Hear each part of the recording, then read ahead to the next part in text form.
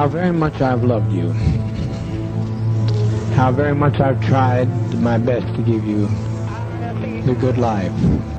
He said, Jesus himself said, the Son of God. In this law, he said, dwelleth all the law and all the prophets. Childish manner, Scott and I impishly danced around his body before he was dead. Just, strangely enough, it was a rush, a teenager's rush. They're coming to get you, Barbara.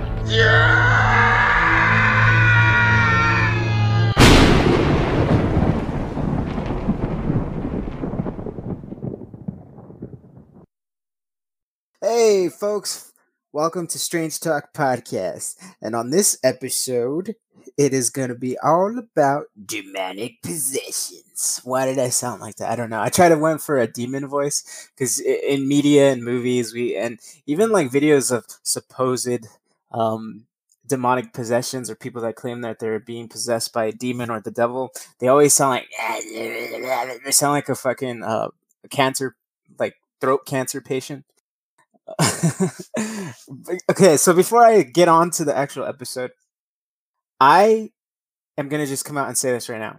I am not one that believes in demonic possession.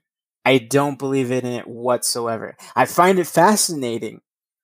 It is very fascinating. And if I ever found like concrete evidence, you know, I'm a person of like, I need to see the evidence. And one could, yes, argue like, well, have you ever seen $1 million? No. But how do you know it's real then if you've never seen it? Well, fuck you, buddy, is what I say to you. But no, seriously, I'm one that I have to see it in order to believe it. And we're not talking about Santa Claus type of shit. We're talking about demonic possession, okay? I have to see it to believe it. I have to, if I would love to actually participate in exorcism, to be completely honest with you. And I know there's people who are superstitious, like my fiance. She's very superstitious when it comes to demonic possessions. She doesn't even like the fact that I have the book The Exorcist. She thinks that like a demon will somehow possess me or my daughter or herself. That's how much she kind of believes in demonic possession and stuff like that. So she doesn't really fuck around with that. So she kind of hates the fact that I even wanted to do this episode because of the research. Because when I was doing the research, I was watching a video about demonic possession. And she was like, do you really have to watch that right now? We're trying to eat dinner. And I was like, sorry, my bad. But anyways, so yeah, having said that, I'm not really one that believes in it. If you are free to believe whatever you feel, that doesn't mean I'm here to tell you that no, what you believe in is wrong. You're fucking dumb. No. You want to believe in it? That's fine. I just personally don't believe in demonic possessions because I believe that the people that are suffering from these supposed demonic possessions are just people who are seriously disturbed or have some form of mental illness, or they're just seeking attention. Because I just don't believe in it. I feel like I'm not really one who believes in like religion per se. I don't want to say I'm atheist. I'm borderline atheist, borderline agnostic.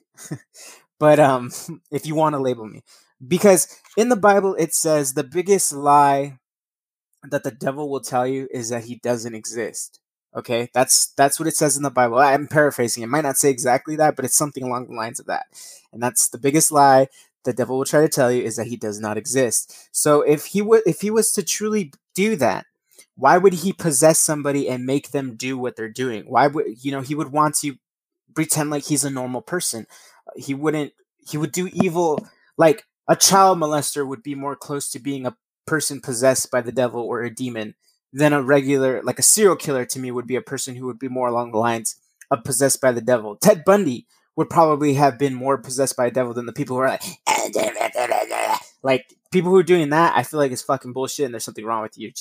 Somebody just needs to love you a little bit more. Because the reason why I would feel like somebody like Ted Bundy is because they seem so normal. They seem so normal that they're just, you wouldn't suspect that there was a monster inside of them or there was a demon inside of them to make them do something so atrocious and commit something so heinous as what these people have done. So that's why I don't believe in demonic possessions. So enough of the chit chat of that. Let's get on to the first possession. Okay. Now this, I'm probably going to pronounce it wrong because it's French, but okay, so this one, we're going way back in our little time machine, in this Strange Talk Podcast time machine. We're going all the way to 1611, where this is one of, not the first, but it is one of my PlayStation just went off. But it's the first, one of the first cases, not the very first, but it's like kind of when this whole shit was going down, because this occurred around the time of the witch trials. Not Salem witch trials, but it was around when accusing everybody of being a witch was like so in right now. So this is the Aix-en province possessions. Like I said, I probably said it wrong, but Aix-en, it's spelled Aixen province. So Aix-en province possessions. And there were a series of alleged cases of demonic possession occurring among the Ursuline nuns of Aix-en province, which was south of France in 1611, like I said. And it involved Father Louis Godfrey, and he was accused and convicted of causing the possession by a pact with the devil that he apparently made, and he was executed by strangulation, and his body was burned. This case provided the legal precedent for the conviction and execution of Urban Grandier at Loudun more than 20 years later. So there was another case that I'm not going to be covering. I really wanted to, but there is a podcast out there that is way more famous than I, way more better than I, and a lot more funnier than I. They actually make you laugh because of their jokes. I make you laugh because you laugh at how stupid and dumb I sound. So go listen to them if you want to find out about that case, because they recently covered it.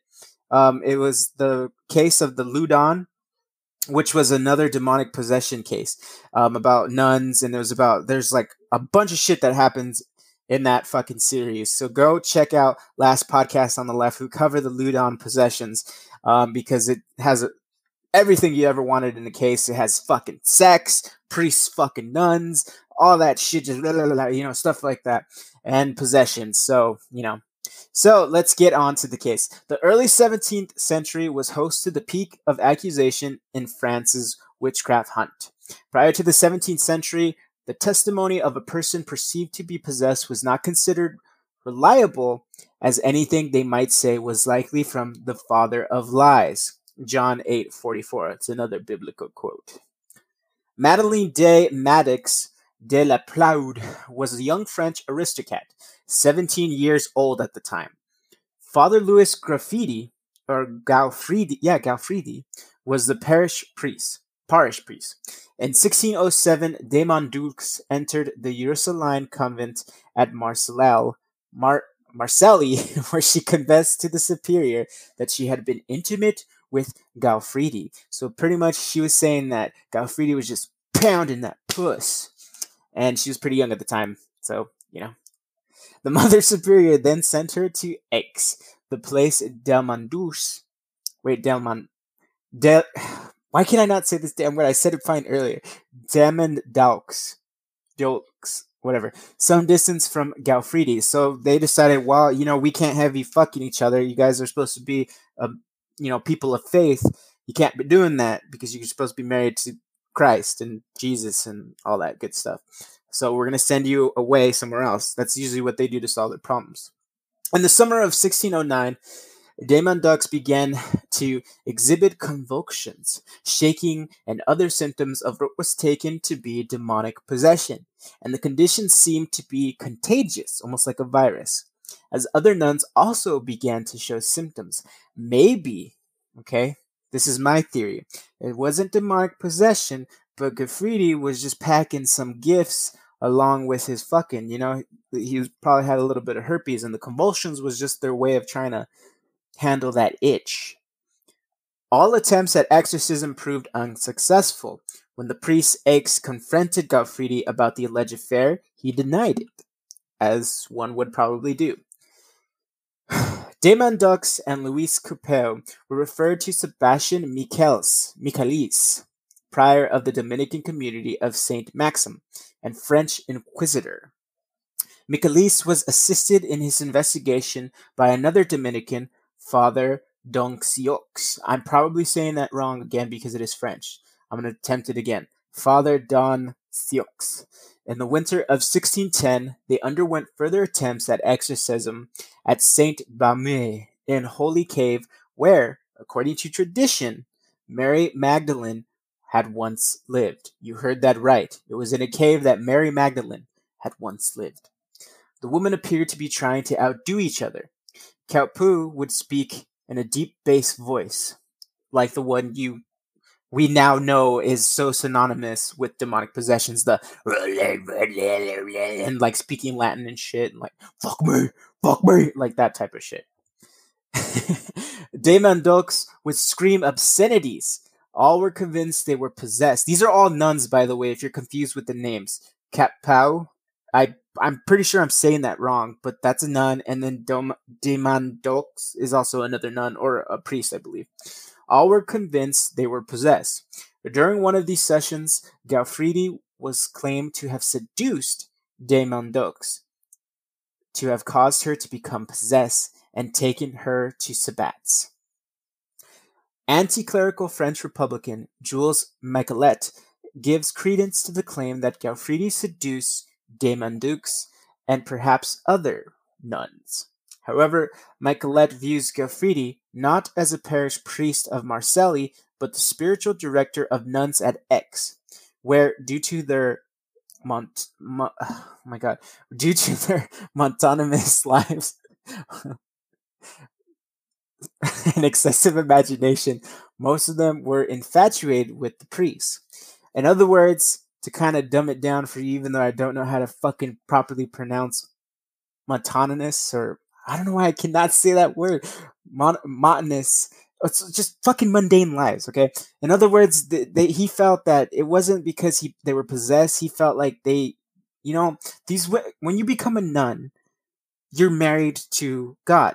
That is your husband. You don't have sex. You're not allowed to do that. It's a sin.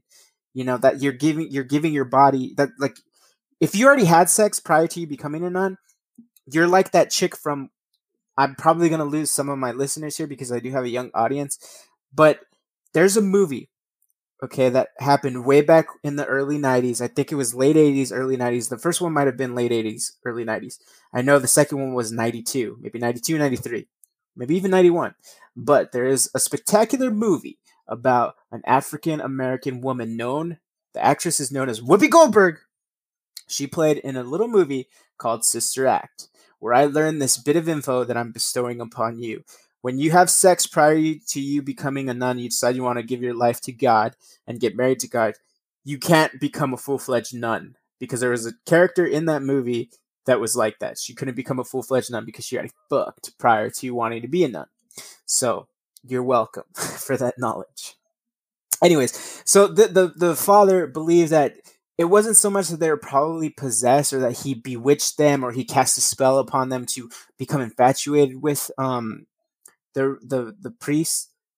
I forgot his fucking name because there's so many names already, but he believed that it was just because they're so bored being a nun. Their life is mundane and just ordinary, that they'll be smitten with any guy who comes around, because they got all those juices flowing and they got nothing to fucking insert themselves with and shit, except for the cross, but that's a fucking major sin. So most of them were infatuated with the priest. He suggests that Kepu was both jealous and a trifle mad.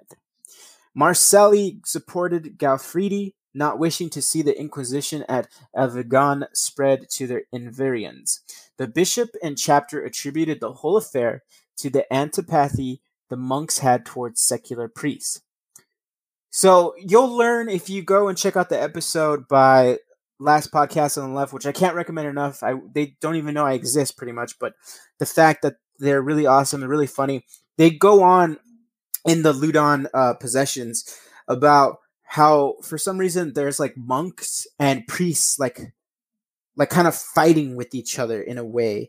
You have to listen to the episode. It's really good and really funny. But so go and check out. But this is kind of what that little sentence that I just read was kind of alluding to.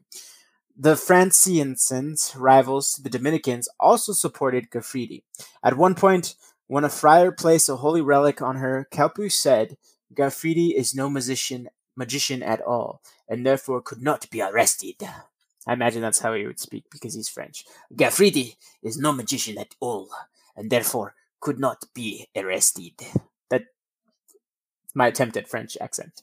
She subsequently recovered and stated that the Capuchins have failed to make the devils swear to tell the truth. Gaffridi's appeal to the parliament was headed off by Michaelis, who filed his appeal first. Capu claimed to be possessed by a devil named Verine. When caught in inconsistent statements, Capu responded, The devil is the father of lies.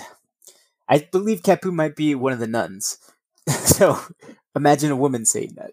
The interrogation of the parties attracted a number of spectators, and Capu soon outdrew Michaelis' preaching, according to Michelet. Michaelis would have put an end to it had it only been Capu. Because of her general lack of credibility, Gaffridi would not have been condemned on her testimony alone.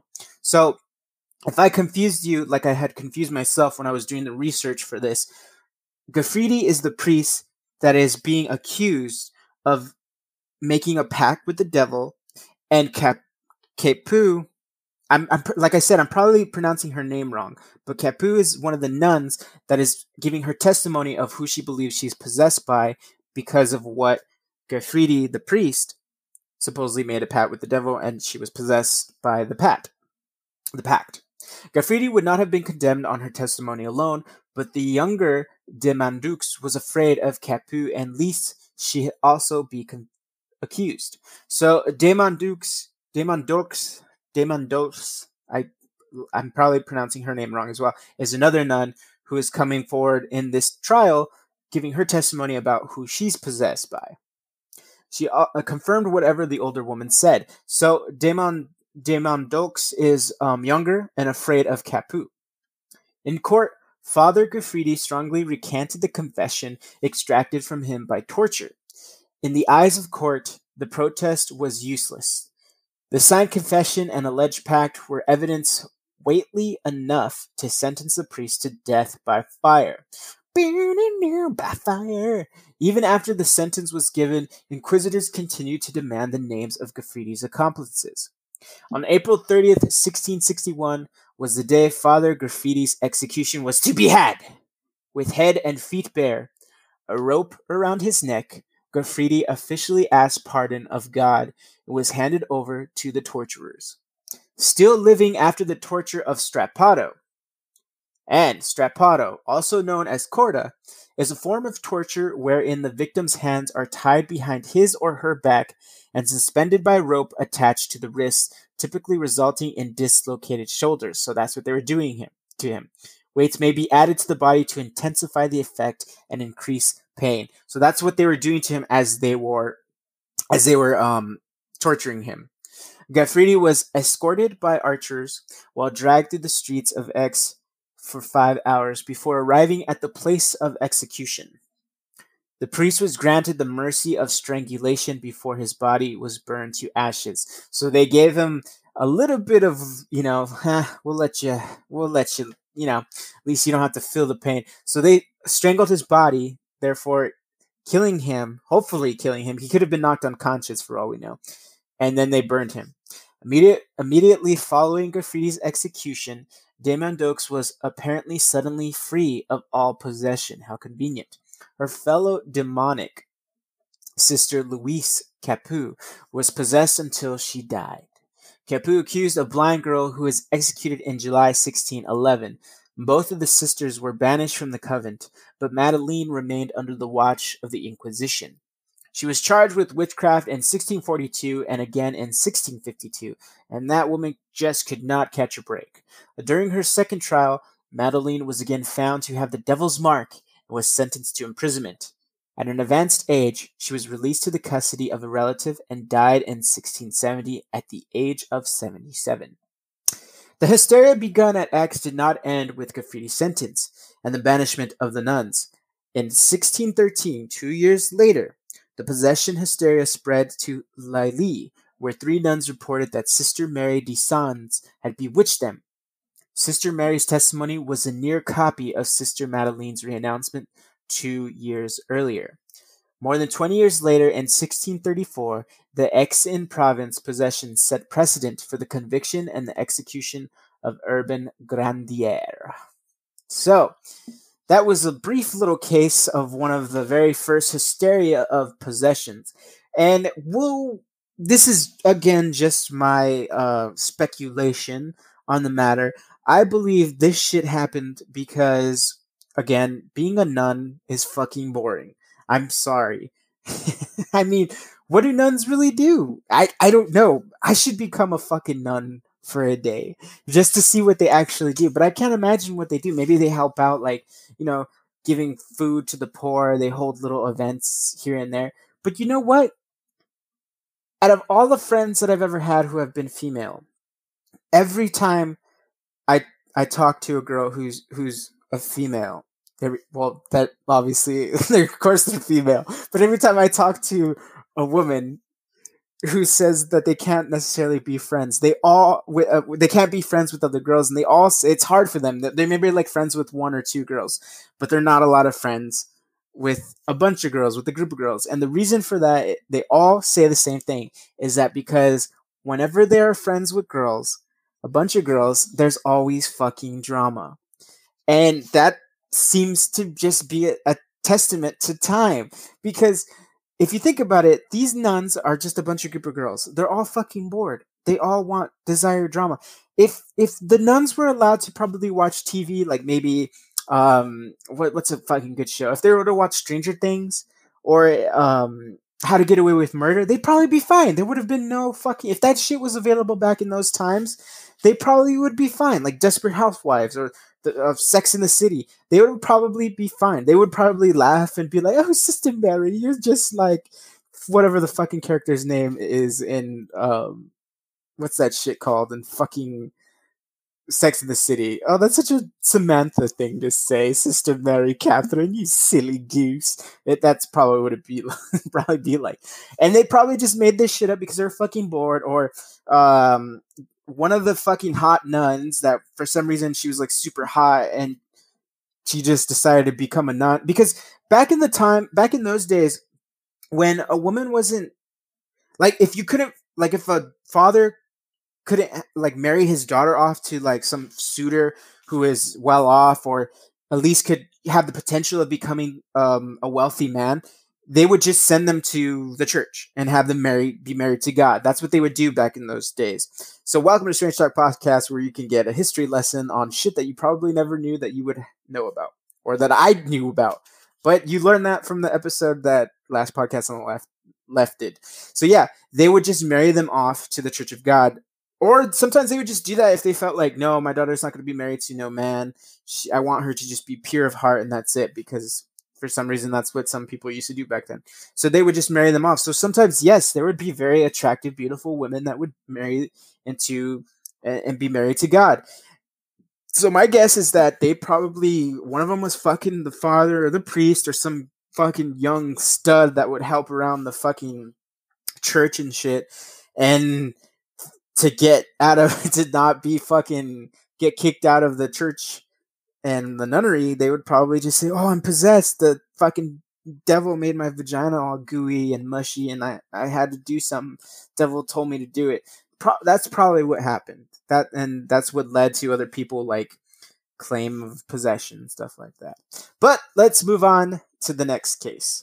So this next case is a case that many of you probably knew, or you probably didn't even know you knew, but you probably seen it in some shape or form or heard about it.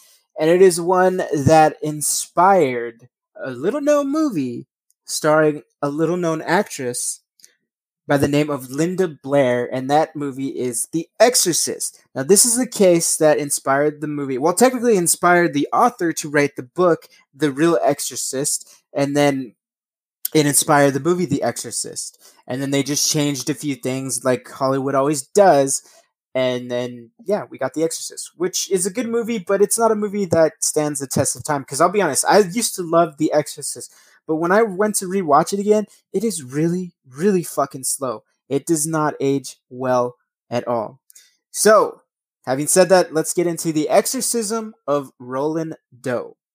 In the late 1940s in the United States, priests of the Roman Catholic Church performed a series of exorcisms on an anonymous boy documented under the pseudonym Roland Doe or Robbie Mannheim.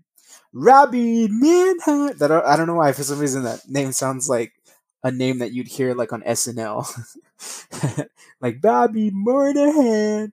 Anyways, the 14-year-old boy, born circa 1935, was the alleged victim of demonic possession, and the events were recorded by the attending priest Raymond J. Bishop. Subsequent supernatural claims surrounding events were used as elements in the 1971 novel The Exorcist by William Peter Blatty and the 1973 film adaptation. So, like I said, that's where it came. So, here we go. In the mid-1949, several newspaper articles printed anonymous reports of an alleged possession and exorcism. The source for these reports is thought to be the family's former pastor, Luther Miles Schultz. According to one account, a total of 48 people witnessed this exorcism. 9 of them were Jesuits. According to author Thomas B. Allen, Jesuit priest Father Walter H. Halloran was one of the last surviving eyewitnesses of the events and participated in the exorcism himself. Allen wrote that a diary kept by attending priest Father Raymond J. Bishop detailed the exorcism performed on the pseudonymously identified Roland Doe, aka Robbie. Speaking in 2013, Allen emphasized that the definitive proof that the boy known only as Robbie was possessed by a malevolent spirit and is unattainable. Maybe he instead suffered from mental illness or sexual abuse, or simply fabricated the entire experience. According to Allen, Halloran also expressed his skepticism about potential paranormal events before his death. So basically, they were just saying that they don't believe that he was truly possessed by a demon. They felt that he was just suffering severely from mental illness. That's what they truly believe. When asked in an interview to make a statement on whether the boy had been possessed, Halloran responded saying, "No, I can't go on record. I never made an absolute statement about the things because I didn't feel I was qualified to." So that's what he said. Roland was born into a German Lutheran family during the 1940s. The family lived in Cottage City, Maryland. According to Allen, Roland was an only child and depended upon adults in his household for playmates, primarily his Aunt Harriet. His aunt, who was a spiritualist, introduced Roland to the Ouija board, where he expressed interest in it.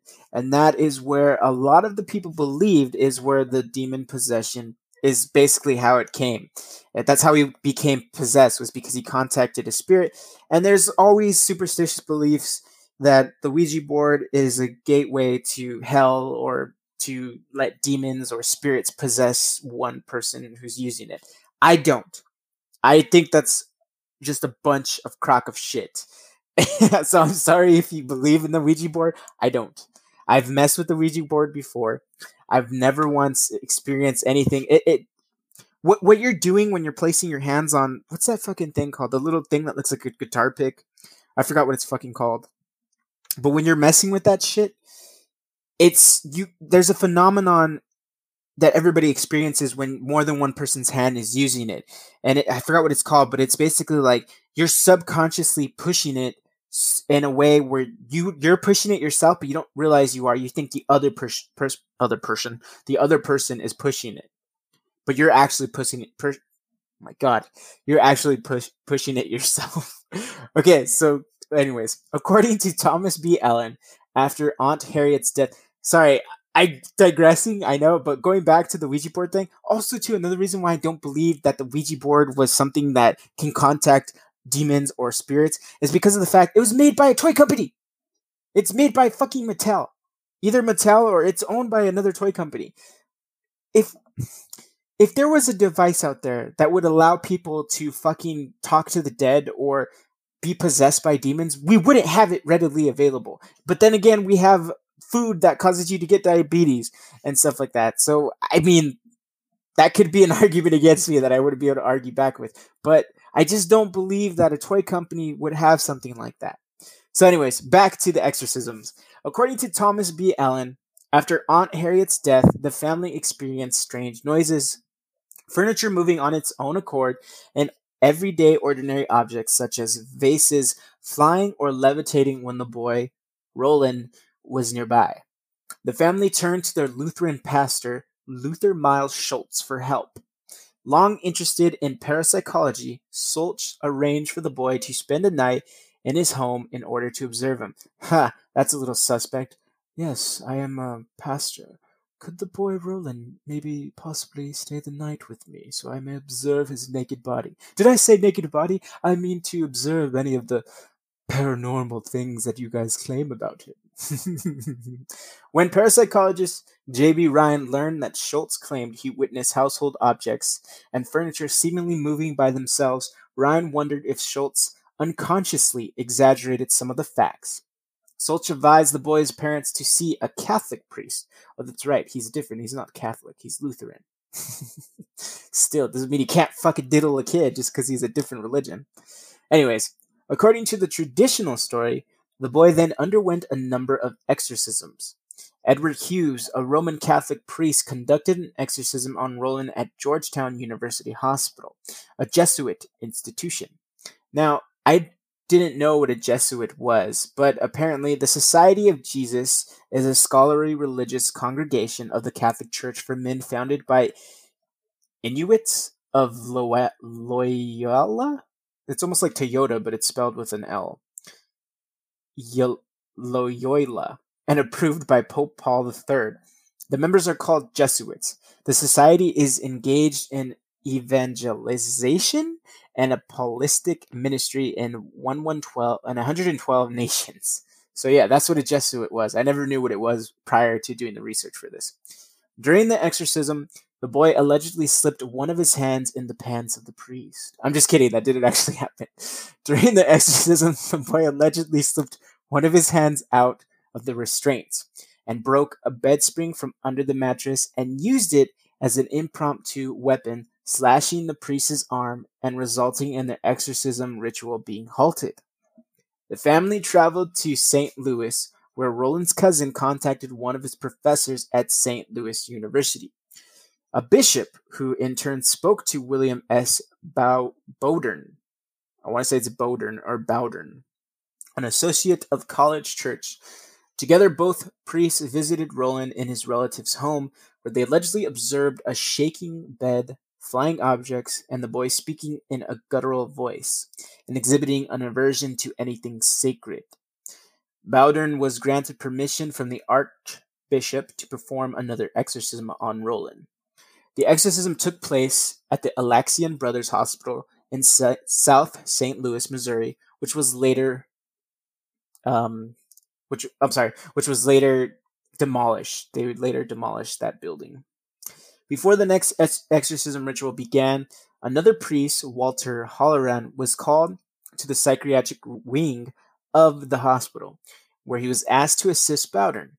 William Van Roe, a third Jesuit priest, was also there to assist with the exorcism. Halloran stated that during this scene, words such as evil and hell, along with other various marks, appeared on Roland's body. Allegedly, during the Litany of the Saints portion of the exorcism ritual, the boy's mattress began to shake. Moreover, Roland broke Halloran's nose during the process. Halloran told a reporter that after the rite was over, the anonymous subject of the exorcism went on to lead a rather ordinary life. So, he did not die. And just like the movie, Robbie was able to continue his life and grow up, which is why he is known as Roland Doe, because he didn't want to give his real name out, so he probably wouldn't have to, live with that for the rest of his life. But he probably does. So who knows if it's true? If somehow, Roland Doe, you were ever to hear this, or you're probably dead by now, hopefully you're not, but if you were ever somehow to listen to this, or maybe a granddaughter, or a son, daughter, cousin, fucking uncle's nephew, I don't care, reach out to me. I would love to talk to you about your experience and everything, but probably not going to happen. But if it were to, that'd be awesome. In his 1993 book, Possessed, The True Story of an Exorcism, author Thomas B. Allen offered the consensus of today's expert that Robbie was just a deeply disturbed boy and there was nothing supernatural about him.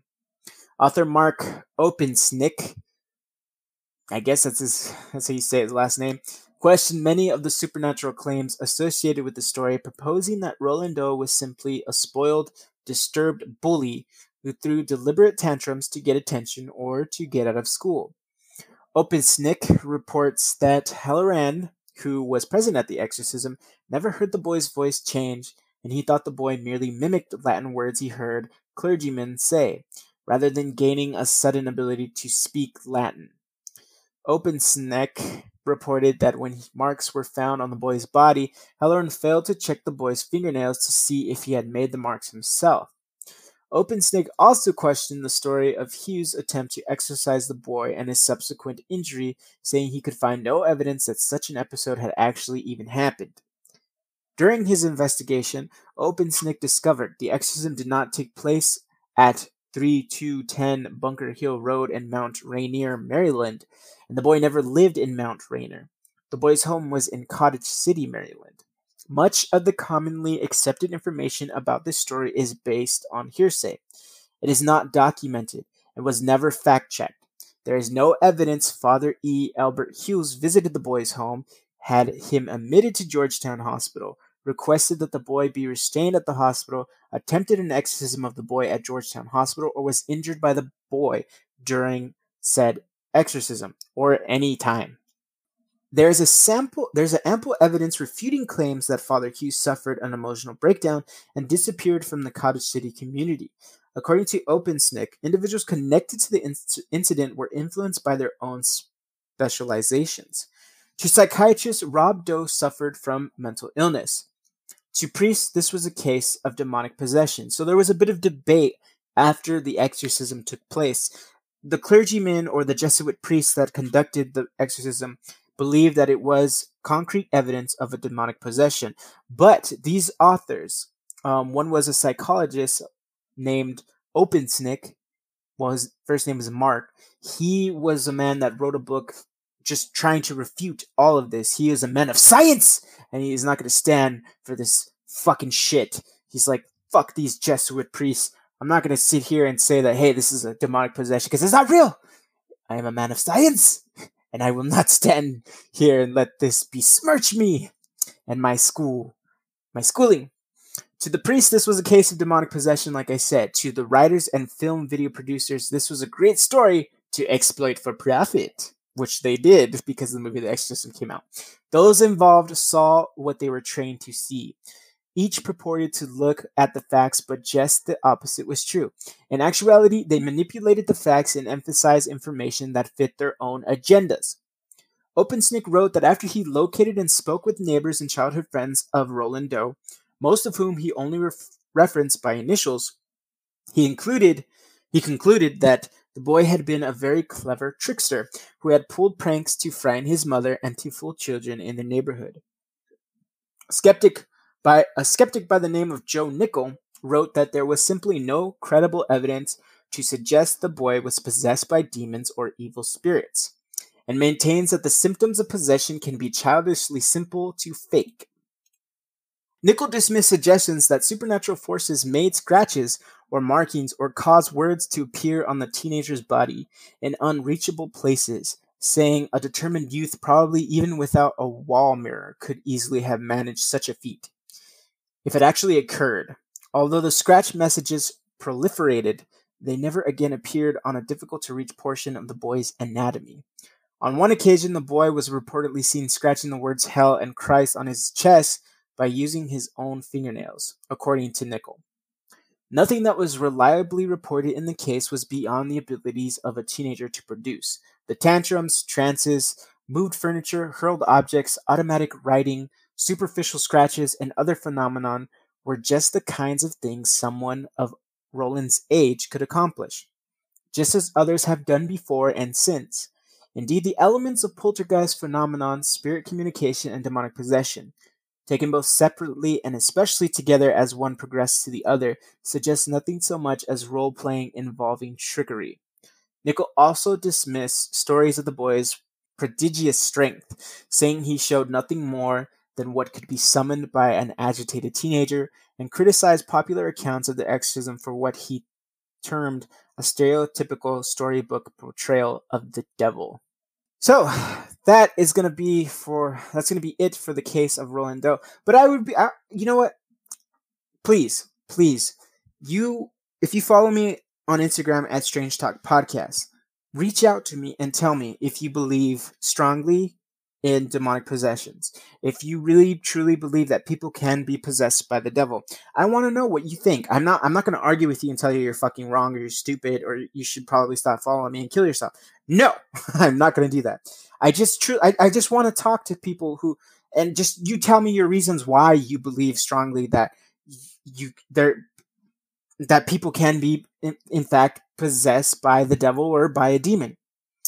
I just want to know. So let me know what you think. Reach out to me and tell me. You can, if you follow me on Instagram at Strange Talk Podcast, send me a DM or if comment on one of my posts. I don't care. Or if you want to send me an email, go ahead, do that. I want to know what my listeners think. Do you believe in possessions? Do you not believe in possessions? Tell me your reasons. Lend me your ears, people. I want to know. So having said that, let's move on to another case of demonic possession. So this case is one that happened kind of a while ago, but it's one of the fairly recent cases that happened, and it happened back in November 24th, 1981. So like I said, not super fresh, but still kind of rap. This one is the trial of Arne Cheyenne Johnson, also known as the Devil Made Me Do It case. It is the first known court case in the United States in which the defense sought to prove innocence based upon the defendant's claim of demonic possession and a denial of personal responsibility for their crime. On November 24th, 1981, in Brookfield, Connecticut, Arne Cheyenne Johnson was convicted of first-degree manslaughter for the killing of his landlord named Alan Bono. So, yeah, that's what happened. And according to testimony by the Galtzel family? Yeah, Galtzel family. 11-year-old David Galtzel had allegedly played host to the demon that forced Johnson to kill Bono. After witnessing a number of increasingly ominous occurrences involving David, the family, exhausted and terrified, decided to enlist the aid of self-described demonologist Ed and Lorraine Warren, noted for their investigation into the famed Amityville haunting. In a last-ditch effort to cure David, the Galtzel family, along with the Warrens, then proceeded to have David exorcised by a number of Catholic priests. The process continued for several days, concluding when, according to those present at the time, a demon fled the child's body and took up residency within Johnson. Okay. Several months later, Johnson killed his landlord during a heated conversation. His defense lawyer argued in court that he was possessed, man. There's no way he would do. Why would he do that? He was possessed by the devil, man. But the judge ruled that such a defense could never be proven and was therefore infeasible in a court of law. Johnson was subsequently convicted, though he only served, get this, he only served 5 years of a 10 to 20 year sentence. The trial attracted media attention from around the world and has obtained a level of notoriety due to numerous depictions of the events in literature and television. So they were actually, Arne Johnson was actually, I don't know why I say Arne, it's Arnie. Arne Johnson. Because I want to think it's French for some reason. Arne Johnson and Debbie Glatzel provided first-hand accounts for their version of events depicted in the show A Haunting on Discovery Channel, and it was on the episode Where Demons Dwell. During the interview, they claimed to be eyewitness to demonic possession, and both were adamant in their support of the Warrens' recollection of events. They asserted that paranormal activity began after they went to clean up a rental property they had just acquired. David recollected that an old man appeared, pushing and terrifying him. The couple initially thought David was using the old man as an excuse to avoid cleaning, but David informed them that the old man had vowed to harm the Glatzels if they moved into the rental home. David's visions of the old man included the man appearing as a demonic beast who muttered Latin and threatened to steal his soul. Although the family allegedly heard strange noises coming from the attic, no one but David ever witnessed this old man. After David experienced night terrors, exhibited strange behavior, and obtained unexplained scratches and bruises, the family called upon the services of a Catholic priest who attempted to bless the house. "This house is cleansed." The terrified family concluded that the house was evil and would no longer continue to rent it. David's visions worsened, occurring in the daytime as well. 12 days after the original incident, the family summoned the self-proclaimed demonologist Ed and Lorraine Warren to assist. Lorraine allegedly witnessed a black mist materialize next to David and an apparent indication of a malevolent presence. Debbie and her mother told the Warrens they had seen David being beaten and choked by invisible hands and that red marks had appeared on his neck afterwards. David had started to growl, hiss, and speak in otherworldly voices and recite passages from the Bible or Paradise Lost. And if you don't know what Paradise Lost is an epic poem in blank verse by the 17th century English poet John Milton. It was published between 1608 and 1674.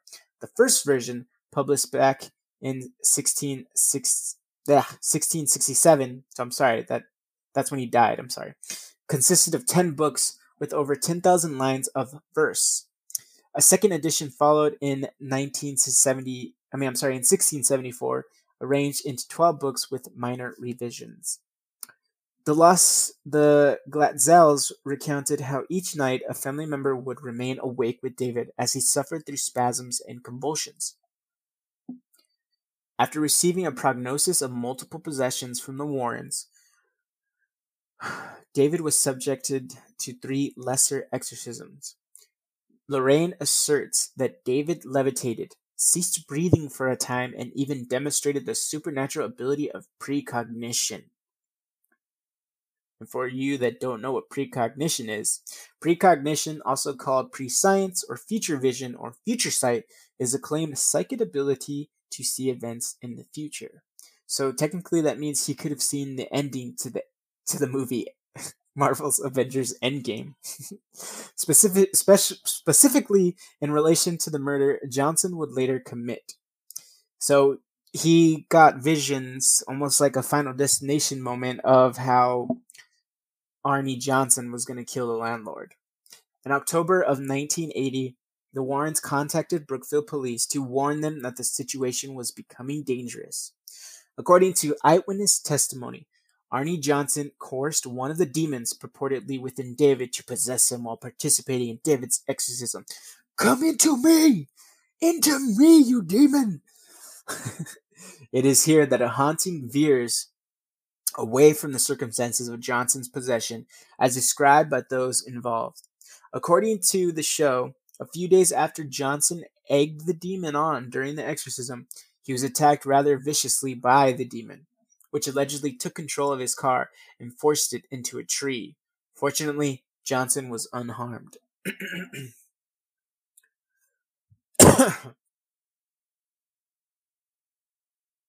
After this incident, Johnson returned to the rental property to examine an old well that supposedly housed the demon, sort of like it. Technically Pennywise. The Warrens claimed to have warned him not to do this, although the warning was not mentioned in the episode and the show A Haunting. As David's condition continued to worsen, Debbie and Johnson decided it was time to move out of her mother's home. Debbie was hired by Alan Bono, a new resident in Brookfield, as a dog groomer. Debbie and Johnson began renting an apartment close to their place of employment. After moving in, Johnson started to exhibit odd behavior and was strikingly similar to David's, causing Debbie to fear that he had become possessed by the demon as well. According to Debbie, Johnson would fall into a trance-like state wherein he would growl and hallucinate, but later have no memory of the hallucination or, state. Anyways, on February 16th, 1981, Johnson called in sick to his job at Right Tree Service and joined Debbie at the kennel where she worked. Along with his sister Wanda and Debbie's 9-year-old cousin Mary, Bono, the couple's landlord and Debbie's employer at the kennel, bought the group lunch at a local bar and proceeded to drink heavily. After lunch, the group returned to the kennel. Debbie then took the girls to get pizza, but insisted they return quickly, anticipating trouble. When they returned, Bono, intoxicated at this point, just super fucking lit, became agitated. Everyone left the room at Debbie's urging, except Bono, who seized Mary and refused to let go. Johnson headed back to the apartment and ordered Bono to release Mary. Wanda recounted the following events to police. This is what she said. Mary ran for the car as Debbie attempted to mitigate the situation by standing between the two men. Wanda tried in vain to pull Johnson away. However, Johnson, growling like an animal, then drew a 5-inch, 130mm pocket knife and stabbed Bono repeatedly. Bono died several hours later. According to Johnson's lawyer, Bono had suffered 4 or 5 tremendous wounds, mostly to his chest, and one that stretched from his stomach to the base of his heart. Johnson was discovered 2 miles from the site of the murder and was held at the Bridgeport Correctional Center on bail of $125,000. This was the first murder in history of Brookfield, Connecticut. Damn! The first murder? They went all that many years without a single murder. Well, technically, it probably wasn't the first murder, but anyways. The day after the murder, Lorraine Warren informed the Brookfield police that Johnson was possessed when the crime was committed. A media blitz soon surrounded the story, fueled in part by the Warrens, whose agents promised that lectures, a book, and even a movie detailing the gruesome case were in the works. Damn, already the fucking Warrens, man. They're like, oh, we already got a movie deal in the works. Sylvester Stallone's gonna be playing Arnie. It's gonna be magical. Anyways, if you have spirits in your home, we'll be happy to help you out. Martin Manella, Johnson's lawyer, received calls from all over the world about what was being called the Demon Murder Trial. Manella traveled to England to meet with lawyers who had been involved in 2 similar cases, though neither went to trial. He planned to fly in exorcism specialists from Europe and threatened to subpoena the priests who oversaw David Glatzel's exorcism if they did not cooperate with the defense. Damn! Lawyers, these scummy bastards. The trial took place Connecticut's Superior Court in Danbury, beginning on October 28 of 1981. Manella attempted to submit a plea of not guilty by virtue of possession, but the presiding judge, Robert Callahan, promptly rejected this defense. Callahan argued that no such defense could ever exist in a court of law due to lack of evidence, and that would be irrelative and unscientific to allow related testimony.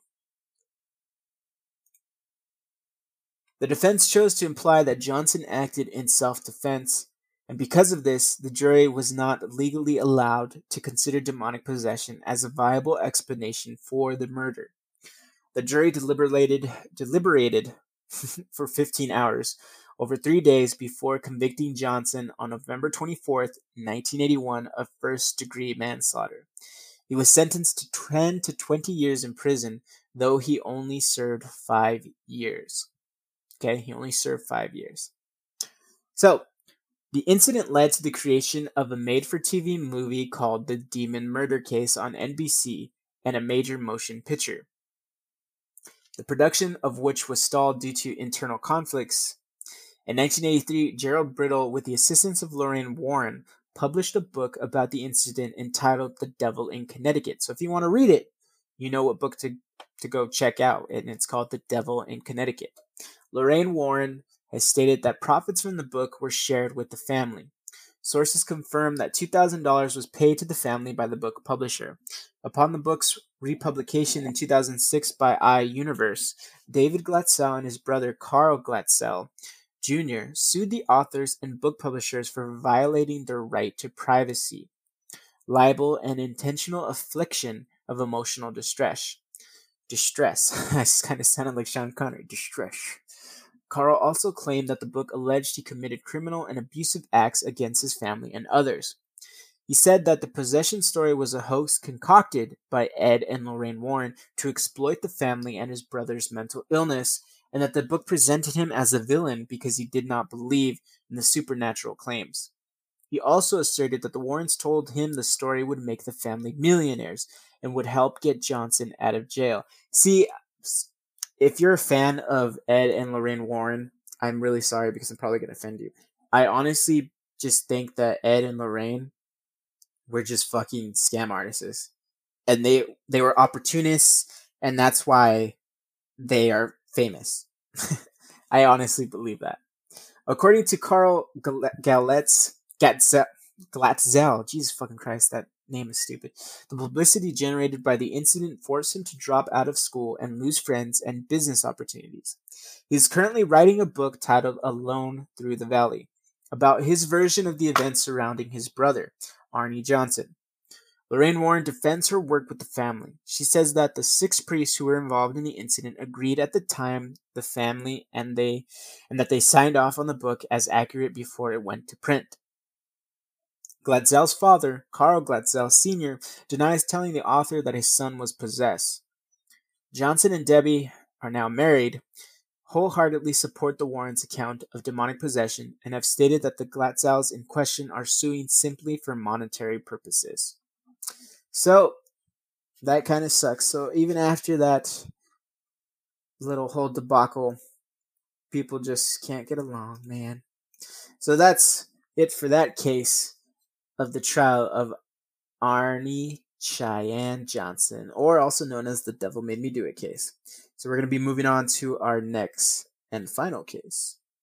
So this next and final case of demonic possession is of Annalise Michael. Now, most of you probably already have heard of this case in some shape or form as well, or you probably heard about it on another podcast you probably listened to. But it's the most documented case of demonic possession because not video evidence, but audio.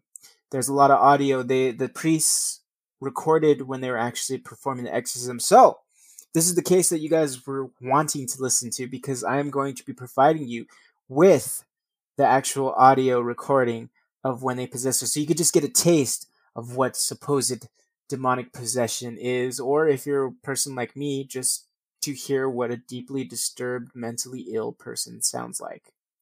So Elizabeth Annalise Michael was a German woman who underwent Catholic exorcism rites during the year before her death.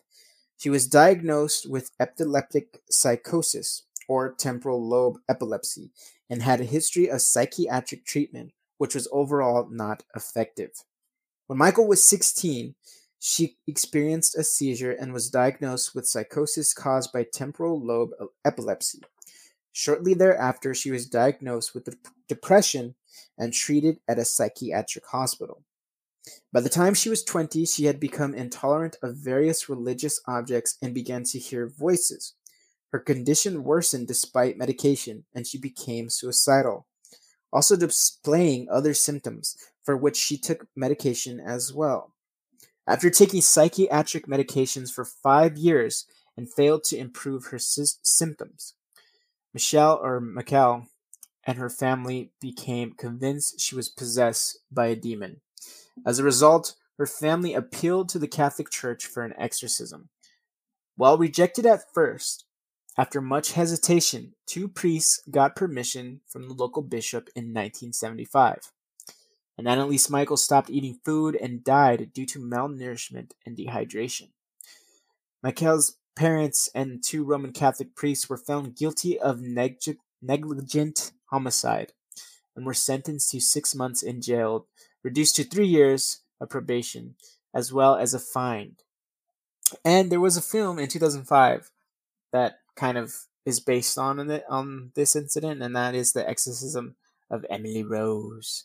I don't know if you've ever seen that movie. It stars that chick that thinks she's really fat in The White Chicks, and then you never see her again except for in the show Dexter. She's in that show, I think. Is she in Dexter, or is she in Californication? Anyways, born as Anna Elizabeth Michael on 21st September of 1952 in Leipzig, Bavaria, West Germany, to a Roman Catholic family. I don't know why I like Bavaria. It's because it reminds me of Anger Management when Woody Harrelson makes a cameo and he's like, "Oh, hello, I am Galaxia. I am a little German woman from a little town of Bavaria called Lickensy Dickens." I fucking love that dude. He's fucking funny in that scene. She was born to a Roman Catholic family, and Michael was brought up along with 3 sisters by her parents, Joseph and Anna. She was religious and went to Mass at least twice a week. When she was 16, she suffered a severe convulsion and was diagnosed with temporal lobe epilepsy. In 1973, Michael graduated. I want to say Mikel is how you say her name. Mikel graduated and joined the University of Würzburg. Her classmates later described her as withdrawn and very religious. In June of 1970, Mikel suffered a 3rd seizure at the psychiatric hospital where she had been staying. She was prescribed anti-convulsion drugs for the first time, including Dilatin, which did not alleviate the problem at all. She began describing seeing devil faces at various times of the day.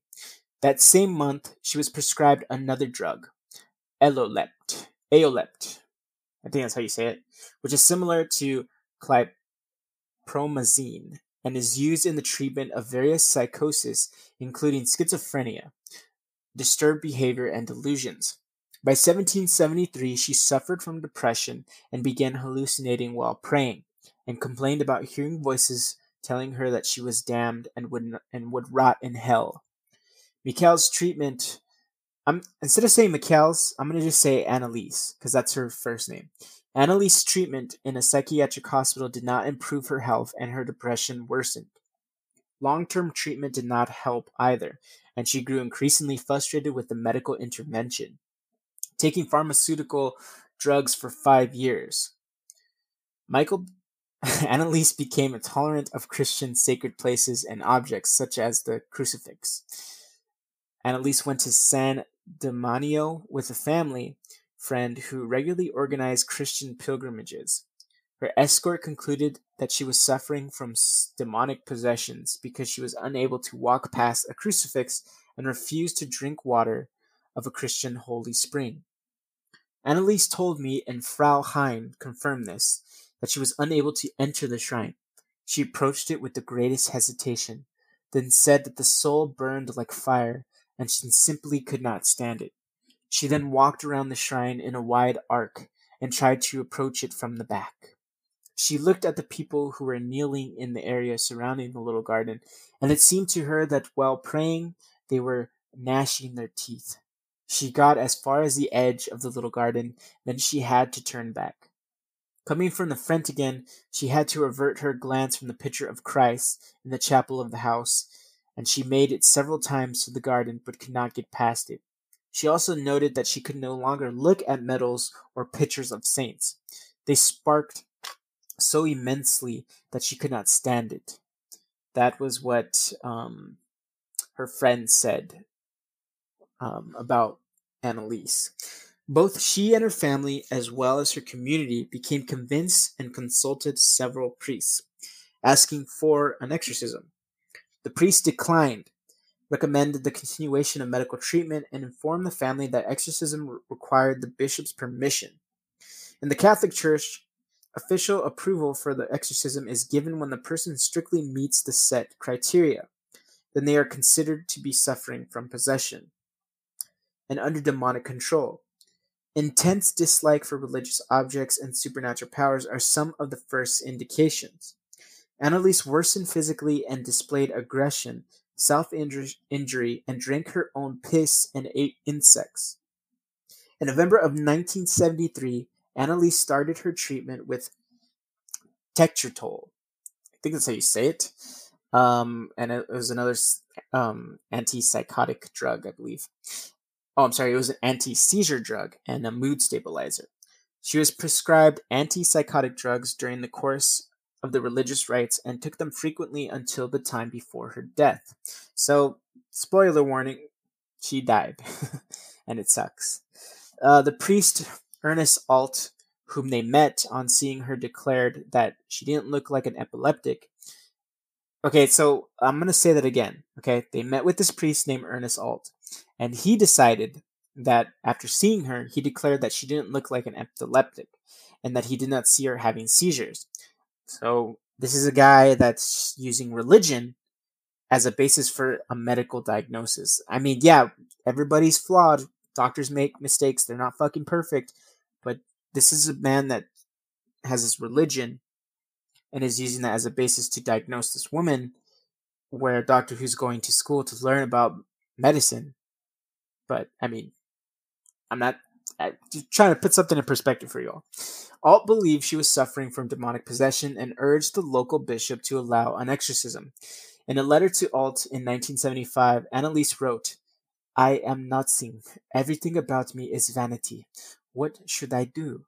I have to improve. You pray for me."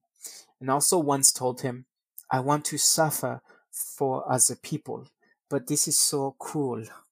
In September of the same year, Bishop Josef Stengel granted the priest Arnold Rentz permission to exorcise according to the Ritual Romania of 1614, but ordered total secrecy. Rentz performed the first session on the 24th of September. Anneliese began talking increasingly about dying to atone for the wayward youth of the day and the apostate of priests of the modern church, and she refused to eat towards the very end.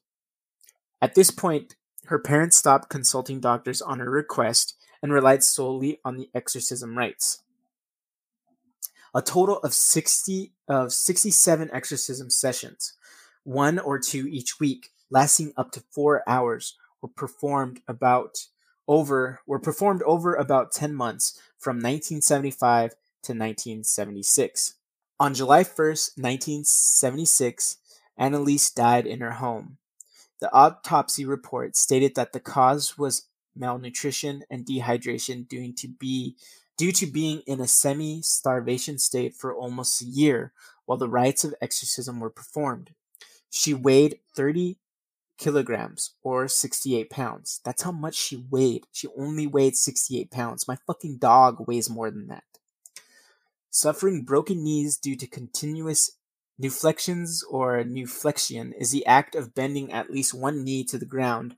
From early times, it has been a gesture of deep respect for superior. Today, the gesture is common in the Christian religious practices of the Anglican Church, Lutheran Church, and Roman Catholic Church. Okay, so that's what that is. So I guess that's what she was suffering, broken knees from doing that. Jesus Christ. She was unable to move without assistance and was reported to have contracted pneumonia. After an investigation, the state prosecutor maintained that Anneliese's death could have been prevented even 1 week before she had died. In 1976, the state charged Anneliese's parents and priests Ernest Alt and Arnold Raines with negligent homicide. During the case, Anneliese's body was exhumed and tapes were played to the court of the exorcism over the 11 months which led to her death. The parents were defended by Enrich Schmidt-Lachner. Their lawyers were sponsored by the church. The state recommended that no involved parties be jailed. Instead, the recommended sentence for the priests was a fine, while the prosecution concluded that the parents should be exempt from punishment as they had suffered enough, which is a Citrian in German penal law. The trial started on March 30th, 1978, in the district court and drew intense interest. Before the court, doctors testified that Anneliese was not possessed, stating that this was a psychological effect because of her strict religious upbringing and her epilepsy. But the Dr. Richard Roth, who was asked for medical help by Alt, allegedly told her during the exorcism that there is no injection against the devil, Anneliese. Schmidt-Lichner said that the exorcism was legal and that the German constitution protected citizens in the unrestricted exercise of their religious beliefs.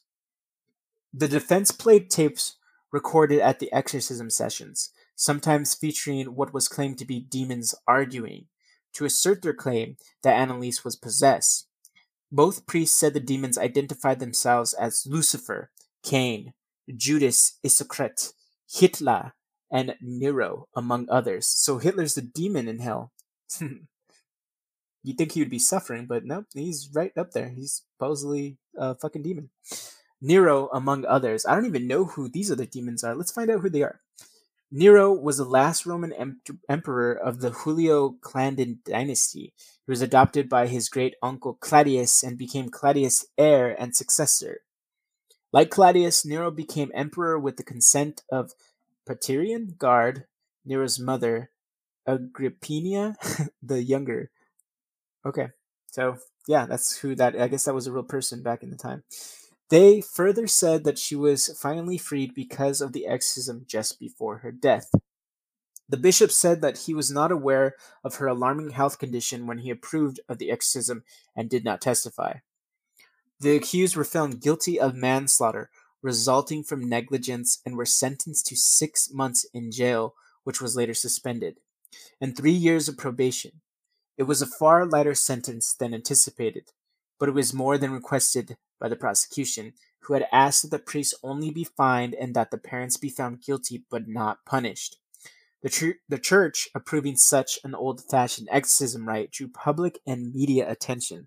According to John M. Duffy, the case was a misidentification of mental illness. So, before I continue on with the case, we're almost done with it, but before I continue, I just hit my hand. Before I continue on with the case, I'm going to be playing the tapes of the exorcism. So, if you are one that truly, truly strongly believes in demonic possession and you're very superstitious, I advise you not to listen to this because I don't want to scare you. Because without context or anything, it's actually kind of really scary. And it's not scary because I think she's possessed by the demon. It's scary because the fact is that this woman, Annalise, was suffering and was deeply disturbed mentally, and they let it happen. That's why it's scary for me. And it's a very scary thing to listen to. So I'm going to be playing the tapes that they played during the trial to back up their claim that she was actually possessed by the demon. So I'm going to be playing that for you right now. So I know I said I was going to be playing the audio tapes right now, but I just wanted to give you a warning too that if you believe in this and you find it scary, don't listen to it. Skip over. I'm not going to be playing the full amount tapes because one, it's in German, so you're not going to understand specifically what they're saying. So I don't want it to go on too long. I'm probably going to play maybe like 10 minutes of it or 5 minutes of it. I'm not going to play the full length of it. I haven't decided how long I'm going to play the audio because of the fact that it's in German, so you're not going to understand what they're saying. And I don't want it to go on too long. But I'm just going to be playing a bit of it. So just so you can get a taste of what went on, and because you're not seeing it, so you're only going to get to, like, your imagination's going to play, just going to run along with it. You're probably saying, like, fuck, hurry up, I just want to get to it. Right, so here is the exorcism tape of Annalise Michael. Again, it's in German, so you're probably not going to understand what they're saying. If you speak German, let me know what they're saying. All right, here we go.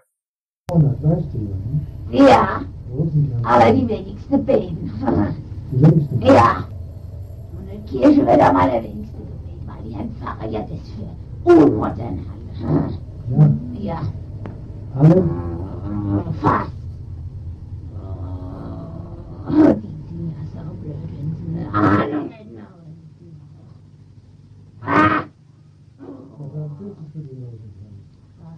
Warum? Ja, warum?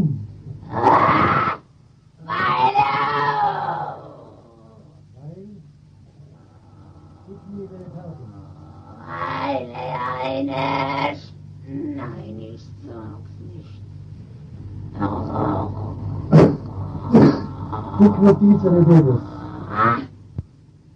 Weil eine starke...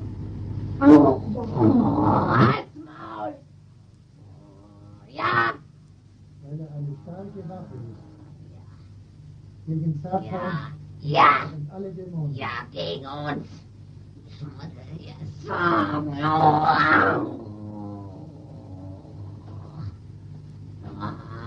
Der Rosenkranz ist eine gewaltige Macht gegen Satan und alle Dämonen.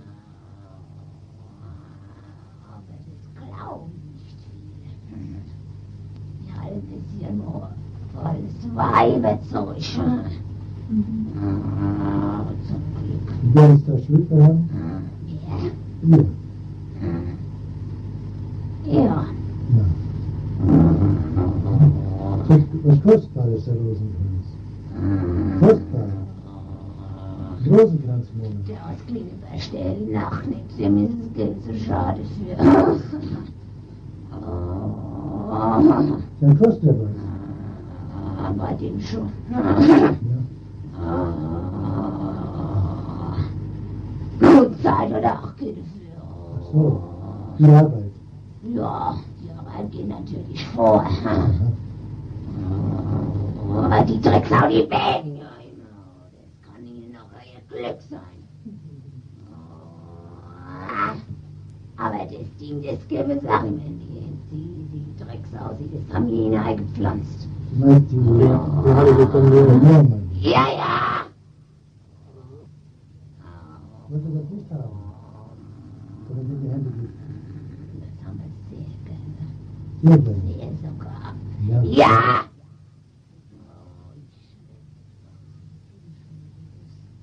Dafür sorge ich. Dafür sorge ich.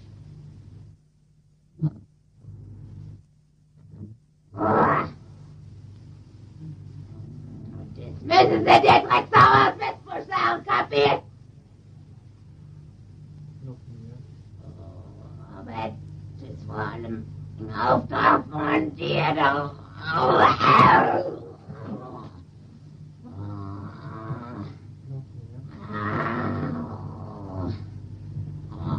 Was fresst du das nicht? Noch mehr.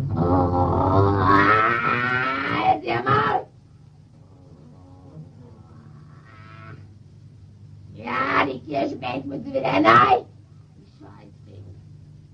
Kirchenbank. Ja. Kommunion. Ja! Einfacher die Mitte. So geschnitten. Noch mehr. Die müssen als Priester erkennbar sein. Und zweimal, kapiert? Ja, sie.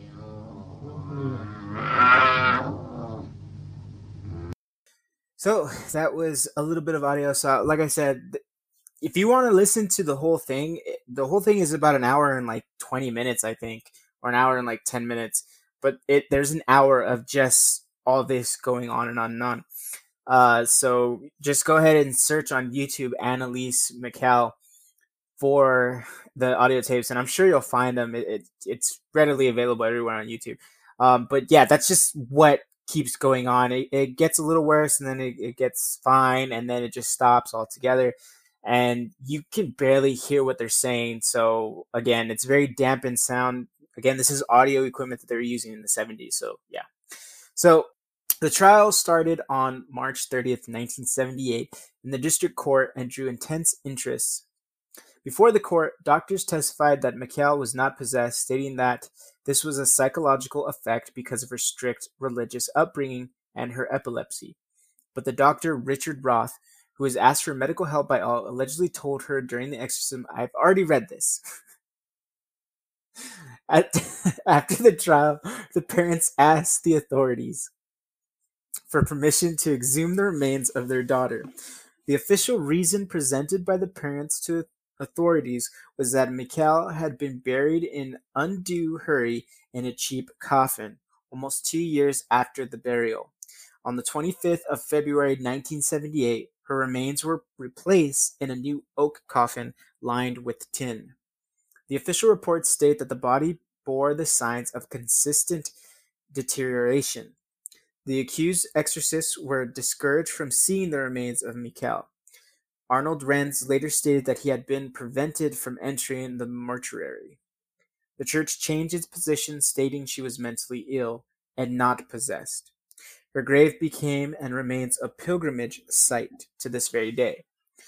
Ulrich Neinman, a Jesuit priest, doctor, and psychiatrist whom priests call an exorcism case, told the Washington Post in 2005, "As a doctor, I say there is no such thing as possession.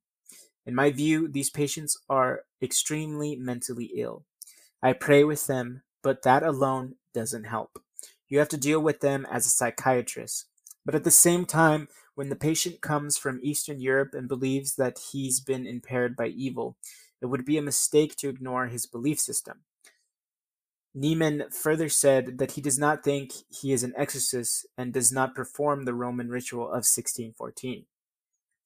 Academic Heike Schwartz says that Annaliese's case showed demonic possession as a variation of multiple personality disorder, also known now as dissociative identity disorder. The number of officially sanctioned exorcisms decreased in Germany due to this case, in spite of Pope Benedict's support for wider use of it compared to Pope John Paul II, who in 1999 made the rules stricter, involving only rare cases. On the 6th of June of 2013, a fire broke out in the house where Anneliese Michael lived, and although the local police said it was a case of arson, some locals believed it is from the cause of the exorcism. And that ends today's episode of Strange Talk Podcast, Demonic Possessions. So again, thank you guys for joining me on today's episode of Strange Talk Podcast, Demonic Possessions. Let me know what you think. Do you truly believe people can be possessed by demons, or is it simply just a mental illness? Like I said prior to getting into the episode, I don't believe in demonic possession. I don't believe in demons. I don't believe in any of that stuff. I think it's just a disturbed individual or a person seeking attention, because, again, our minds will always harken back to what we are familiar. We are creatures of habit. And she was brought up very religious. So, of course, her mind's going to go to that. I'm sure they've talked about exorcisms before. Maybe they've talked about the possession of demons possessing people and stuff like that. So I'm pretty sure that's maybe what she thought she was going through. And her family was deeply religious themselves, so they probably attributed her behavior to being possessed by a demon. I don't think so. I truly believe that she was just suffering from some mental illness. And it sucks because who knows how many of these cases prior to the halting and like the more stricter criteria it takes for the church to actually sanction an exorcism, who knows how many of these cases could have been attributed to simply just that of mental illness. So, it just sucks because she could have probably still led her life, until she actually died of natural causes. She could have lived a fuller life, maybe even past this. Maybe she probably would have just been put, who knows? Because in reality, maybe it sucks that she died the way she did due to hydration and negligence. Maybe she could have just been put in a mental ward and lived the rest of her days out like that. But this is where I kind of maybe it's kind of good that she died this way. It sucks that she suffered, yes, but maybe it's kind of good because either way she was going to suffer, because it seems like none of the medication that they had for her could have helped her. If we weren't advanced medically as we are today. That was back in the 70s. We are far surpassed medically in technology and in medicine. So who knows? I mean, we'll never know the answer to that because she's long gone.